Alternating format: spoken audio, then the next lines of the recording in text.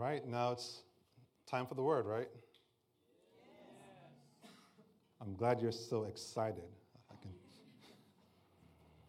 But today, it really marks a significant moment in the life of our church.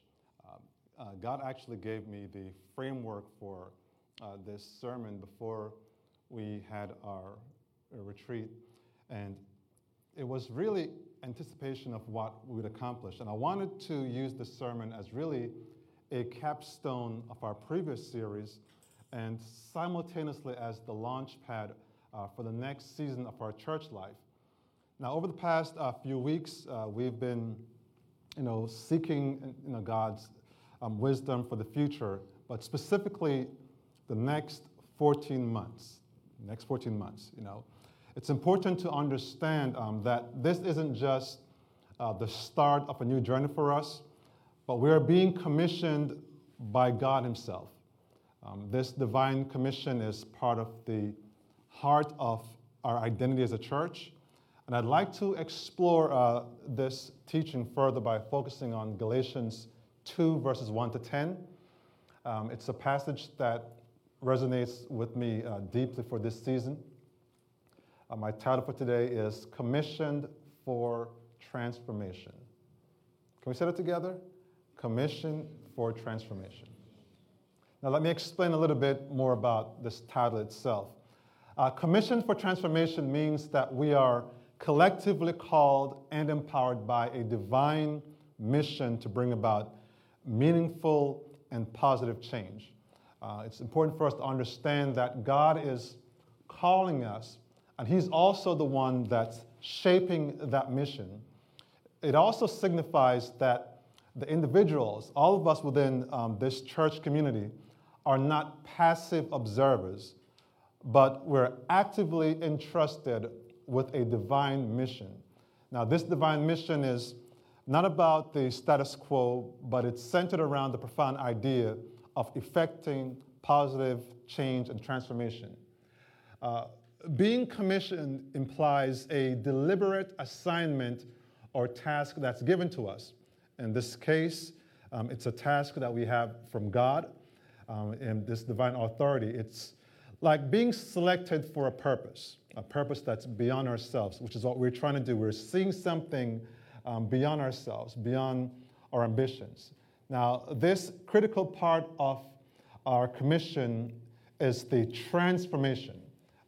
It's not aimlessly. We want to see lives being transformed. It means that it's not about our religious routines or rituals, but making a real impact in the lives of the people and our broader community. Now, this transformation can take forms and I could say take shape in many forms, whether it's spiritual awakening or revival. You guys want to see revival, right? Yeah. Oh, 3 people. You're like, yes. But also personal growth, community development, or even social justice initiatives. Now, this idea uplifts and improves the lives of individuals we encounter. Now, so Commission for Transformation is this rallying cry reminding the church that we are not passive participants in our faith, but active carriers of positive change. Are we active carriers? So nobody's active carriers, okay. Now, Galatians 2, verses 1 to 10, it holds a reflective message.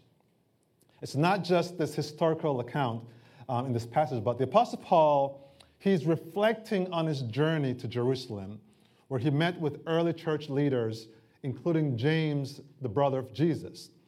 James is considered to be the head of the church in Jerusalem.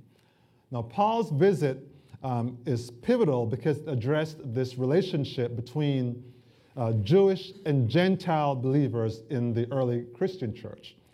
So there wasn't this defined relationship between the two.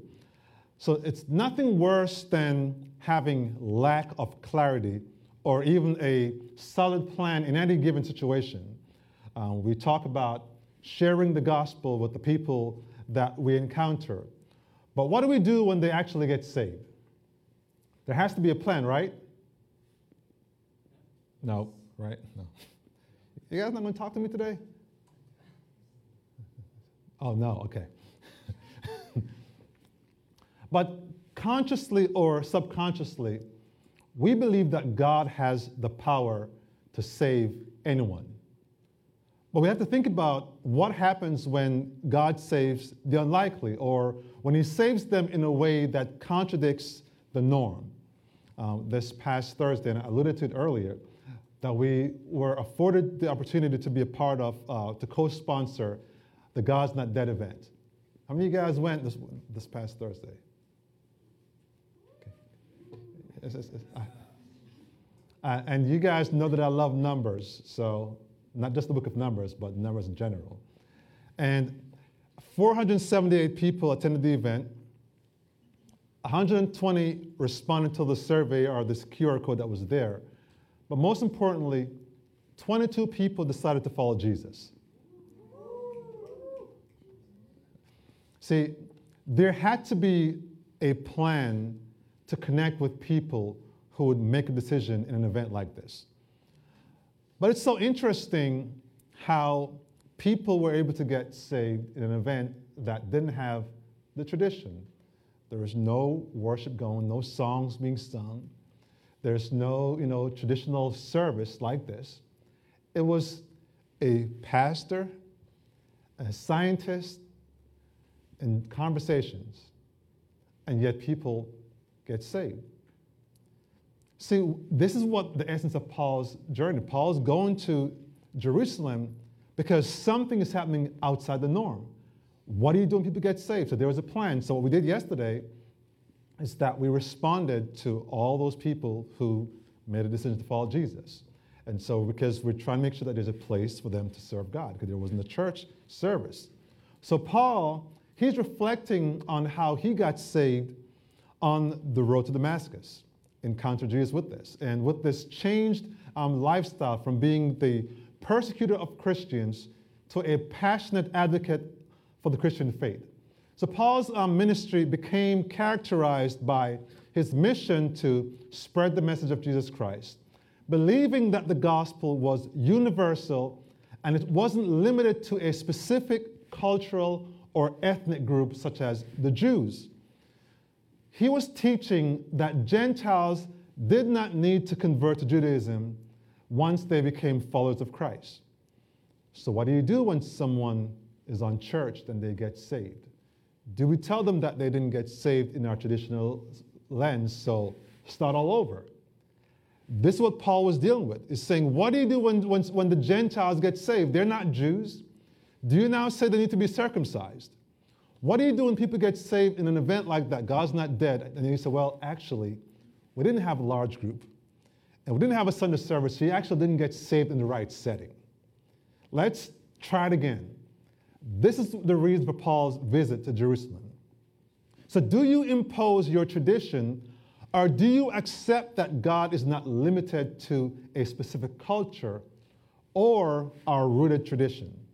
So Paul's visit is this turning point because it brought him in contact with the apostles, Peter, James, and John, who were prominent figures in the early church.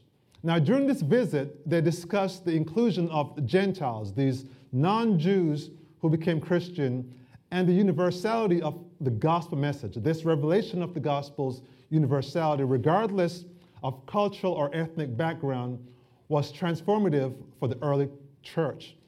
Now, contextualization was important because what was happening is that as Paul was teaching, people weren't getting saved the same way they got saved in Jerusalem.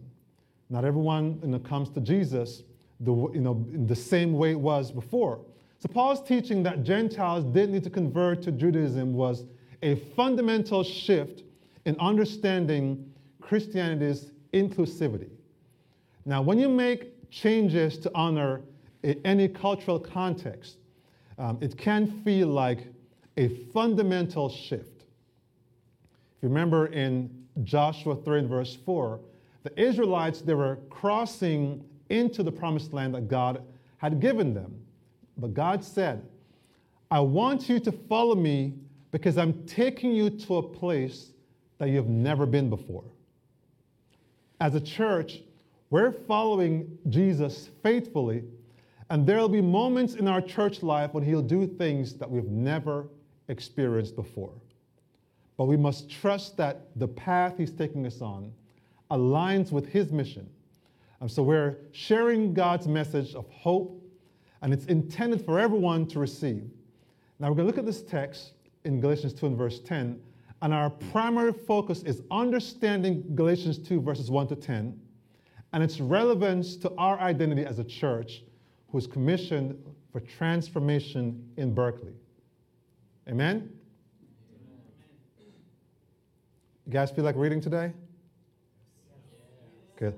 Can we stand and read Galatians 2 verses 1 to 10? Did someone just sigh at me?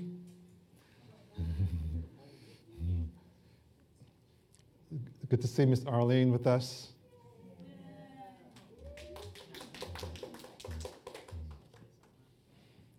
All right, let's read together. 1, 2, 3. And after the 14 years, I went up again to Jerusalem with Barnabas, and also took Titus with me. And I went up by revelation and communicated to them the gospel which I preached among the Gentiles, but privately to those who were of reputation, lest by any means I might run or had run in vain. Yet not even Titus, who was me, being a Greek, was compelled to be circumcised. And this occurred because of false brethren, secretly brought in, who came in by stealth to spy out our liberty, which we have in Christ Jesus, that they might bring us into bondage, to whom we did not yield submission, even for an hour, that the truth of the gospel might continue with you. But from those who seem to be something, whatever they were, it makes no difference to me. God shows personal favoritism to no man. For those who seem to be something added nothing to me. But on the contrary, when they saw that the gospel for the uncircumcised had been committed to me, as the gospel for the circumcised was to Peter, for he who worked effectively in Peter, the apostleship to the circumcised, also worked effectively in me toward the Gentiles. And when James, Cephas, and John, who seemed to be pillars, perceived the grace that had been given to me, they gave me and Barnabas the right hand of fellowship, that we should go to the Gentiles, and they to the circumcised. They desired only that we should remember the poor, the very thing. And Father, I pray that as we continue with your word, that you bring clarity. In Jesus' name, amen. You may be seated. Thank you.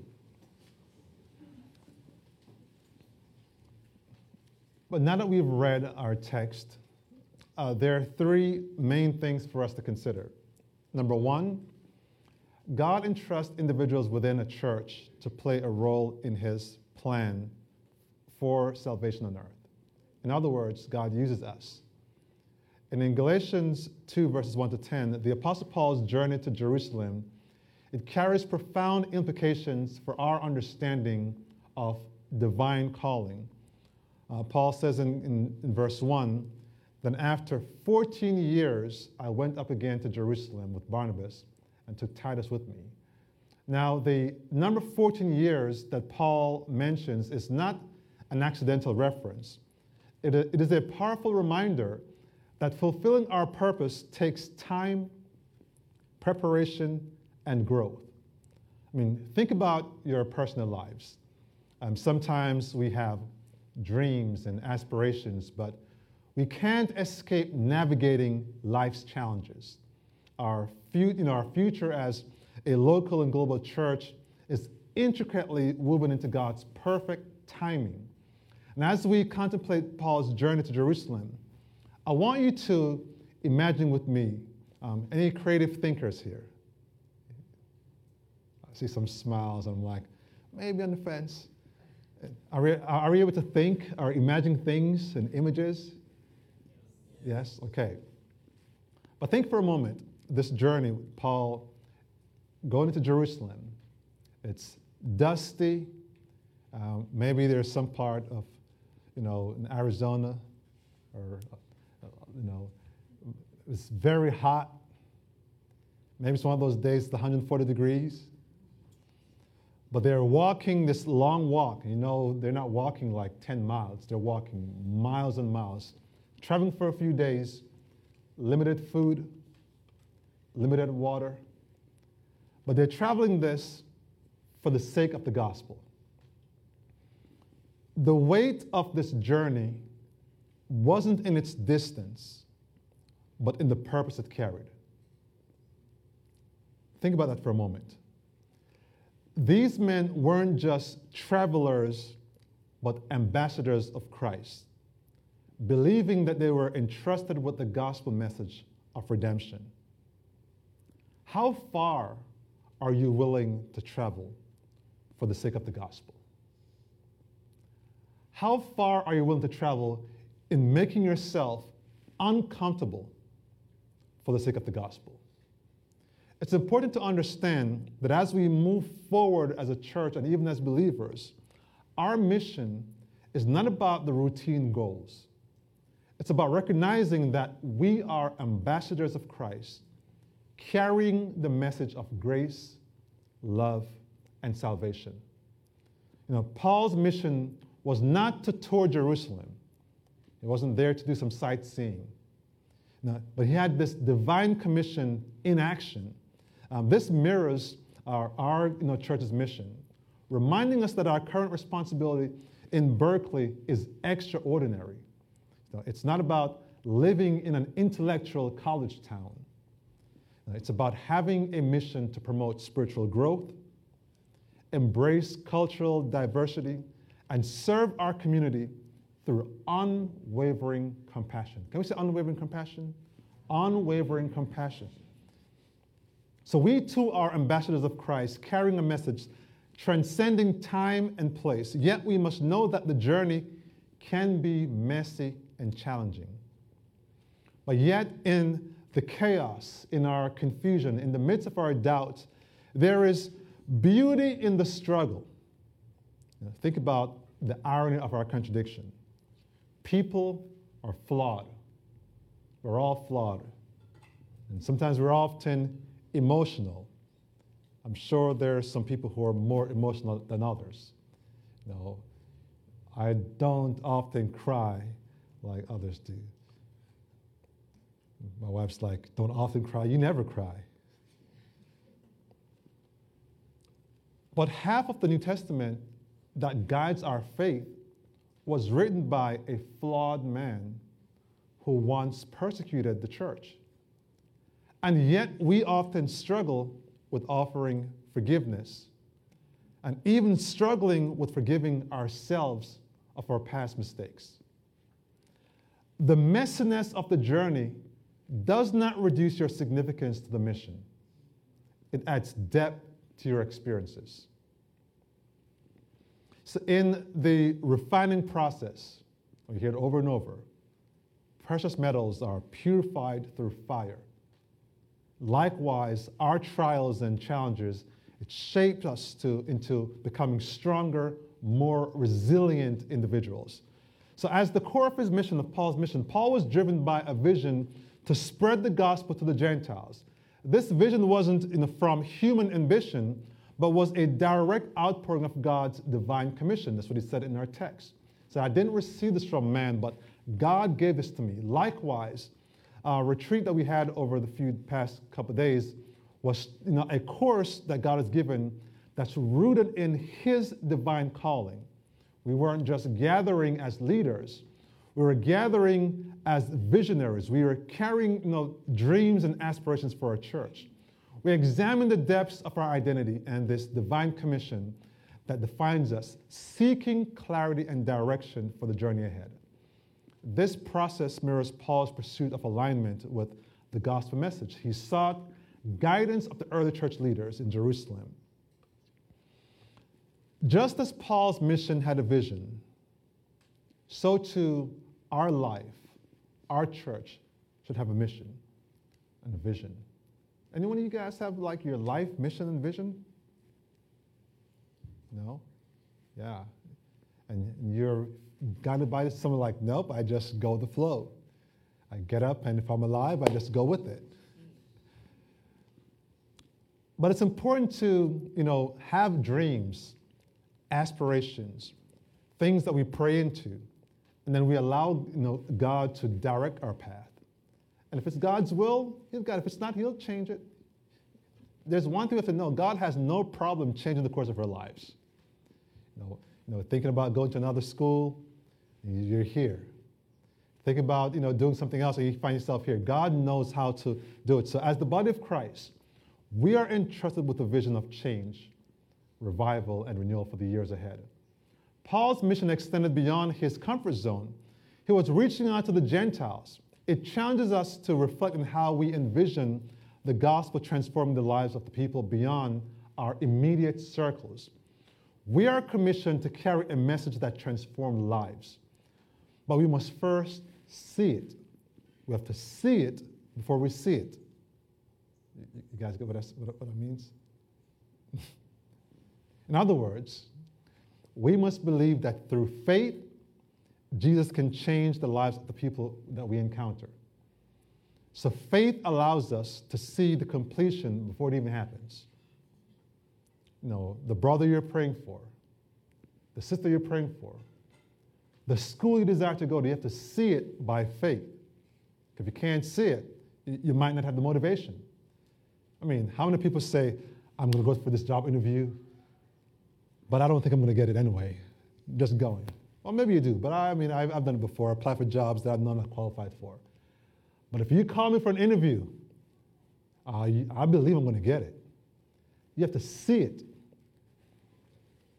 But we also see that the gospel of Jesus Christ remains unaffected by human recognition or reputation. Galatians 2:6-9 underscores this unity. It says, "But from those who seem to be something, whatever they were, it makes no difference to me. God shows personal favoritism to no man. For those who seem to be something added nothing to me. But on the contrary, when they saw that the gospel for the uncircumcised had been committed to me, as the gospel for the circumcised was to Peter, for he who worked effectively in Peter for the apostleship to the circumcised also worked effectively in me toward the Gentiles. And when Cephas and John, who seemed to be pillars, perceived the grace that had been given to me, they gave me and Barnabas the right hand of fellowship, that we should go to the Gentiles and they to the circumcised." Paul's point here is profound. He recognizes the gospel isn't influenced by human recognition. It's not a message by cultural norms or societal expectations. Instead, it's a message that transcends human boundaries and opinions. He was unwavering in preserving, this gospel message, ensuring that it remained free from external influences. He's saying, it's not about me or what I think. It's about what God is doing through me. As believers, we must be rooted in the unchanging gospel, a message independent of worldly approval and trends. And we were talking about, yesterday, about all these new words that's out there. It feels like every month there's a new term that I'm not privy to, and it's almost like I need a monthly dictionary. What does that word mean? I'm still stuck with LOL, when I mentioned LOL, someone laughed. People still use those things, huh? The leaders in Jerusalem, those who seemed influential, they did not alter the essence of the gospel message. Instead, they affirmed the message and recognized that God was using Paul in his endeavor. Paul maintained the unity of the gospel message, ensuring it was preserved in its purest form. It wasn't just a set of personal ambition. It's a shared dream, a vision rooted in the unchanging gospel. It's a vision we as a church stand united in preserving, ensuring it remains untainted by worldly influences. Our unity is not merely this theological concept. It's a practical commitment to preserving the purity of God's vision. Amen? Our identity must be inseparable from the unified vision of grace, hope, and transformation. And as we reflected as leaders this past weekend, we reemphasize that we are a church with a shared dream, a shared commitment to becoming a transformative resource in our city. Just look at someone across from you, maybe behind you. Make eye contact with someone. Go ahead, make eye contact with someone. Not me, just look at someone. Just keep looking for a moment. And make them a little bit uncomfortable. And then say to them, I am a resource in this city.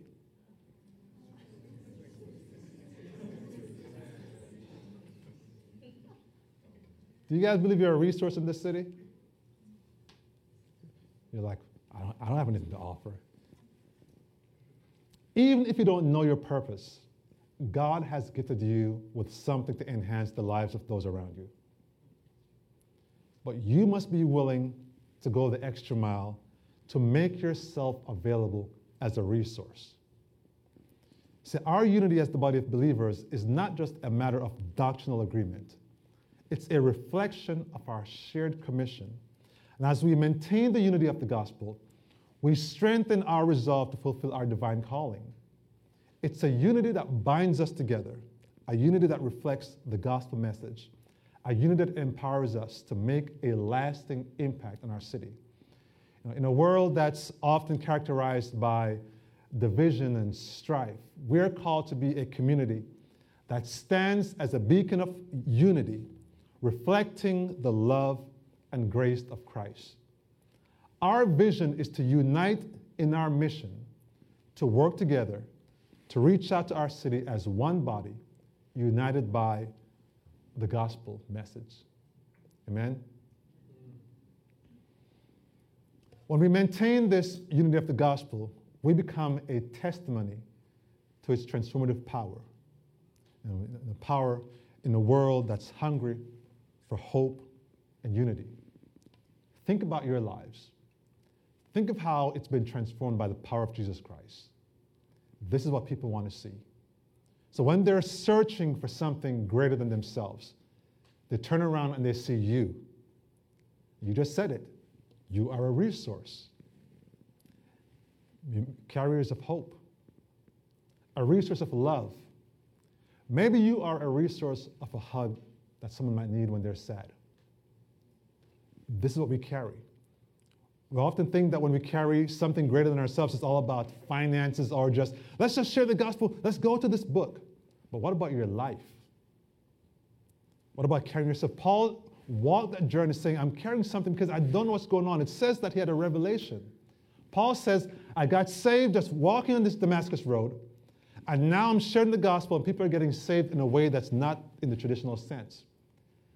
So when you get saved in a way that's unconventional, God's going to provide people who are unconventional. And you're wondering, why am I always reaching out to these people that's not the norm, the abnormal people? The ones that people will say, extra grace required, EGR. And you're like, why am I drawn to them? And then you remember how God saved you, how he brought you in an unconventional way. Because God uses us for his glory. We don't have to change into another way. God uses us. God used Paul in that same way. And Paul is saying, I don't understand. One thing I know is when I share the gospel, people are getting saved. So let me just go to Jerusalem to get some clarity on this. And what happened? They said, we're just going to let you go and just do what you're doing. We are commissioned to serve the marginalized and to transform our city through acts of love and compassion. The gospel of Jesus Christ is rooted in the spiritual, but also the practical. Galatians 2 and verse 10 captures the heart of our commission. It says, they desired only that we should remember the poor, the very thing which I was also eager to do. It's like someone, give you a promotion. So I'm just going to give you extra, promotion to just do what you've been doing. Sure. Paul is saying, I've been preaching the gospel, and people are getting saved, and they're saying, well, keep doing that. It's like, absolutely. That's what I want to do. This simple request is a profound reminder of our calling. In this verse, Paul refers to the request, remember the poor. This request didn't result from human opinion or social pressure, but was rooted in the care of the gospel message. It's a reminder that our commission in the city is also practical. We're also focused on meeting the needs of those around us. It's easy for us to be self-absorbed and miss the beauty of being a resource to offer something tangible. The words, "the very thing I was eager to do," resonate deeply with our mission. Paul's eagerness to serve people experiencing poverty reflects the heart of our commission. Serving those in need should not feel like a burdensome obligation, but a joyful opportunity to bring transformation. Imagine if we become eager to serve others, become eager to make a difference and bring hope to the marginalized. Commissioning is not just a one-time thing, it's a daily commitment. You are a resource. I am a resource. Every moment, every interaction, and every decision are opportunities to fulfill our divine call. We are commissioned to be the hands and feet of Jesus, to be carriers of change. This daily commitment to serve mirrors Paul's dedication to meeting the needs of the poor. He was willing to walk miles in a desert to confirm with the others and caring for the marginalized. And as we engage with this verse, let us feel the urgency of our commission. Let us sense this eagerness that Paul reflected to serve, to uplift, and bring transformation. Our commission doesn't just have a vision, it has a heart that beats with compassion, a heart that is eager to bring change, and a heart that is committed to transforming lives and communities. Everything we do should be heartfelt. Shaking someone's hand is not just by chance. Have you ever shake someone's hand and you can tell they didn't want to really shake your hand? I know those quirky things, but it was like just keep your hands to yourself, and I'll just be like, okay, just didn't want to shake it. But it's like, why bother? And then go it's like wasted energy, right? But everything we do, they should have the heart behind it. Now, I love our welcome team. Notice how we get people out there that actually smiles. When you walk through, that gate, and they're smiling.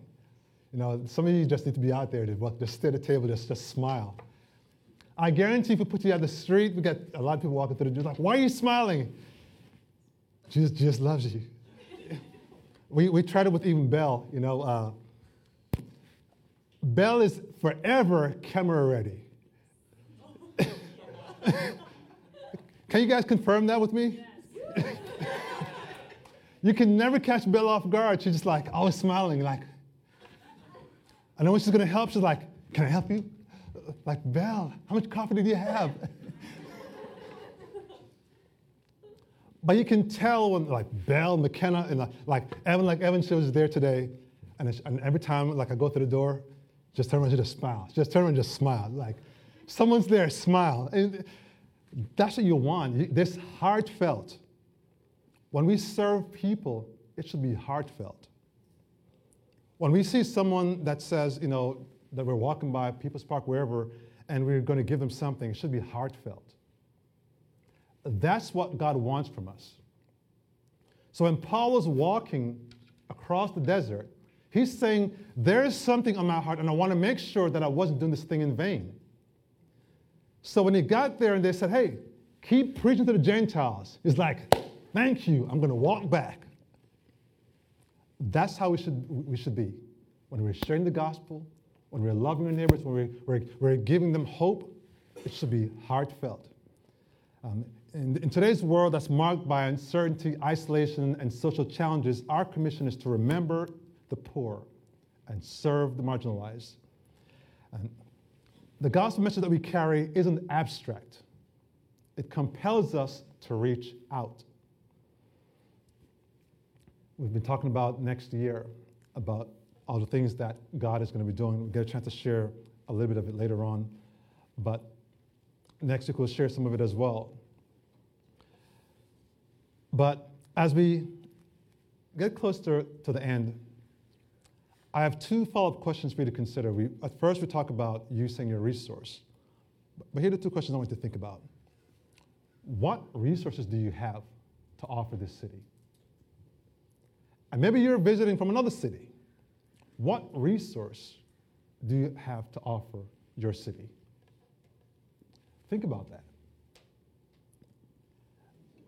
But also, who will benefit from that resource? If you are a kind person, who can benefit from your kindness? Who can benefit from your smile? Think about those two questions. The transformation that we seek doesn't happen overnight. It results from consistent, compassionate action. Our commission must stand as a beacon of hope. I'm going to invite the worship team to come forward. And as we step into this next season for church and embrace our mission, let us do so with the awareness and eagerness that we are commissioned by God Himself. Our commission isn't just a task, it's a privilege. It's a sacred calling that defines our identity as a church. And when we leave here today, let us carry this commission with us. A torch illuminating the path of transformation. We're not just a church, we're commissioned with a vision to reach further, touch lives more profoundly, and become a beacon of hope. May our identity as Christians, may our identity as a church, commissioned for transformation, shine brightly in our community, impacting every life that we touch. And as we reflect on the journey of the early church and even the Apostle Paul, we find inspiration and guidance for our mission. Our mission should be to be a light, a source of light and compassion. And so I want to pray for us, and after I pray for us, then I invite you to partake in communion as you will. Lord, we are just thankful for your word. We're thankful that the Apostle Paul felt compelled to share the gospel to the Gentiles. We are the Gentiles. You used him to reach people like us, people who would have seemed to be unworthy. And as you used him, God, and you used all the apostles, your message spread throughout.